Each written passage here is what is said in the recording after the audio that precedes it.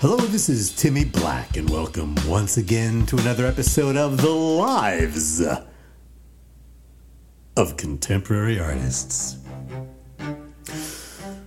Burr,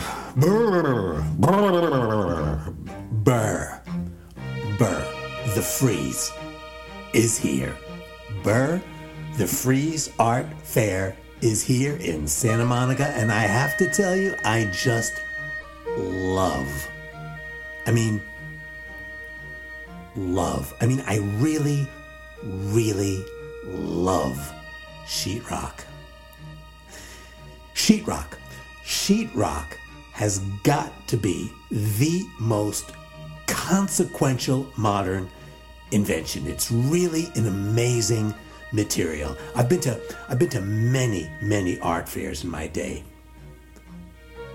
And I have to tell you, the art world would be a much different place, a sadder place, without sheetrock. I mean, they staged this thing in an airport hangar and with a really, really creative design plan. They transformed this massive, sterile, wide open space.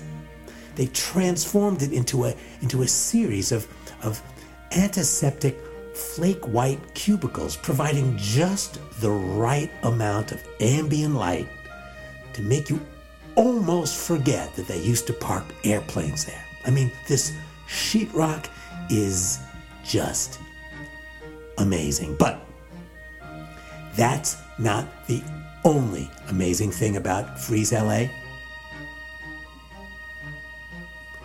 How about the parking? Oh.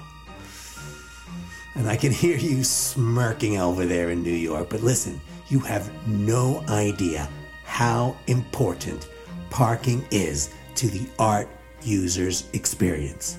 It's critical.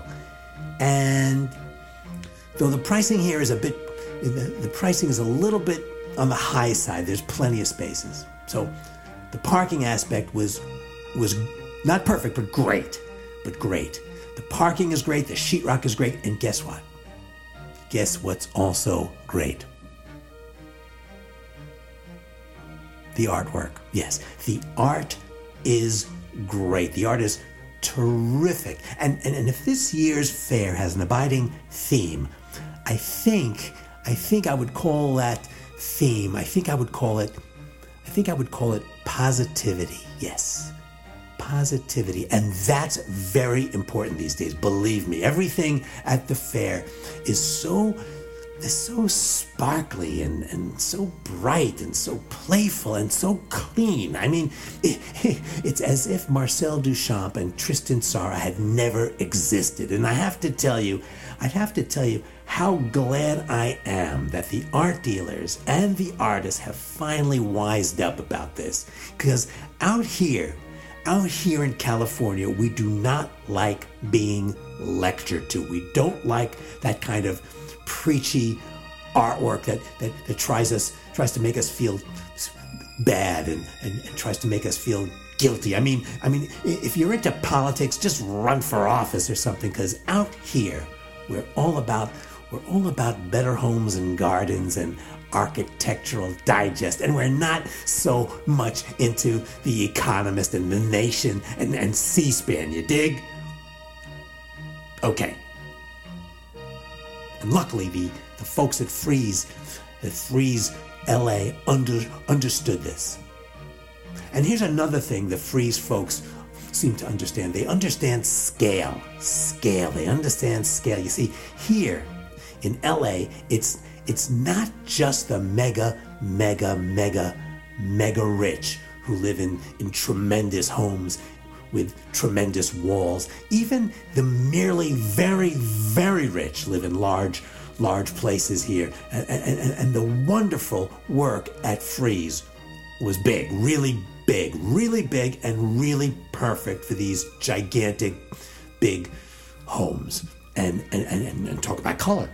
How about color? I mean, the last time I saw so much blazing, bright color, it was in 1995 when I took mushrooms in Rio during Carnival. I mean, speaking of costumes, the costumes, I mean, who says Californians don't know how to dress? The outfits at the fair were spectacular. I mean, really classy and elegant with all these miraculous innovations in cosmetic surgery too. I'm telling you, some of the best sculpture at Frieze were these truly inventive, reconstructed faces. And you know what? The Getty actually sponsored a panel where they debated whether plastic surgery should be considered conservation or restoration.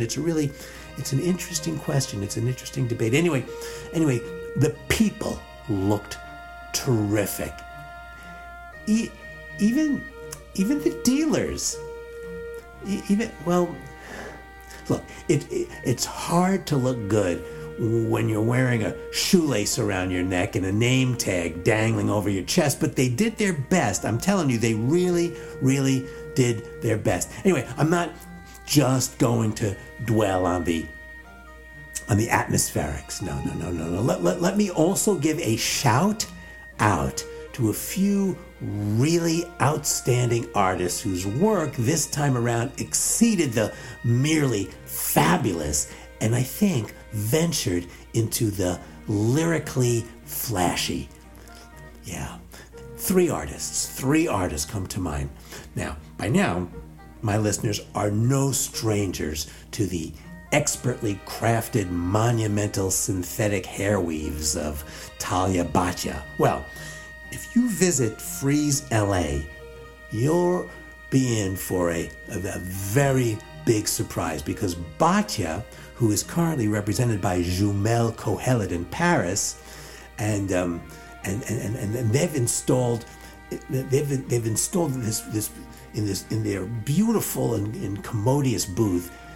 They've installed the manes of 15 Barbary lions. I mean, the effect is absolutely stunning. The way Talia, the way she combs the manes in these beautiful wavy patterns and with all these wonderful shades of raw umber and ash gray. I'm telling you, Talia Bhatia is a visionary. She's a visionary. And here's another artist, Dev Delta Wheaton. Dev Delta is back this year. And their small suite of holographic dioramas are a stunning, virtuosic demonstration of technology's frictionless co-optation of craft. I mean, Dev is great at this, and they're great at using these incandescent colors, especially there's two pieces about lollipops that are really worth a look. Dev Delta Wheaton, they are definitely an artist to watch in the future.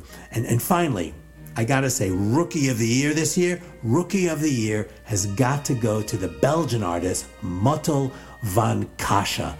Van Kasha is hard to describe, very hard to pinpoint, to pigeonhole, to summarize, to paraphrase. But he's part. Put it this way: he's part conceptual musician, part mad scientist, and part Etsy entrepreneur.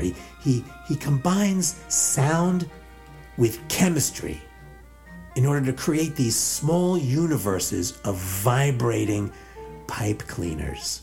Now, I know it sounds weird, but if you don't know anything about how complicated the process is to make these things, the work just looks like a meadow of wheatgrass, if you know what I mean. A meadow of wheatgrass. Very attractive and very, very understated. I mean, I could go on. I could go on and on and on and on, but I do not want to spoil the fun. I want you to see it for yourself. And it's only $90 a ticket, and for an additional $40, you can tag along to an emerging trends tour, which gives you an early look at next season's upselling strategies. I'm telling you, it's not your grandmother's art world anymore. A lot has changed since La Traviata, baby. So every time I go to one of these fairs, really, truly, from the heart, I feel blessed. I feel blessed. I feel blessed to have anointed myself as the preeminent arbiter of taste in the art world today. I feel blessed. I feel blessed that I have appointed myself as the most articulate scribe, recording in real time the lives of contemporary artists.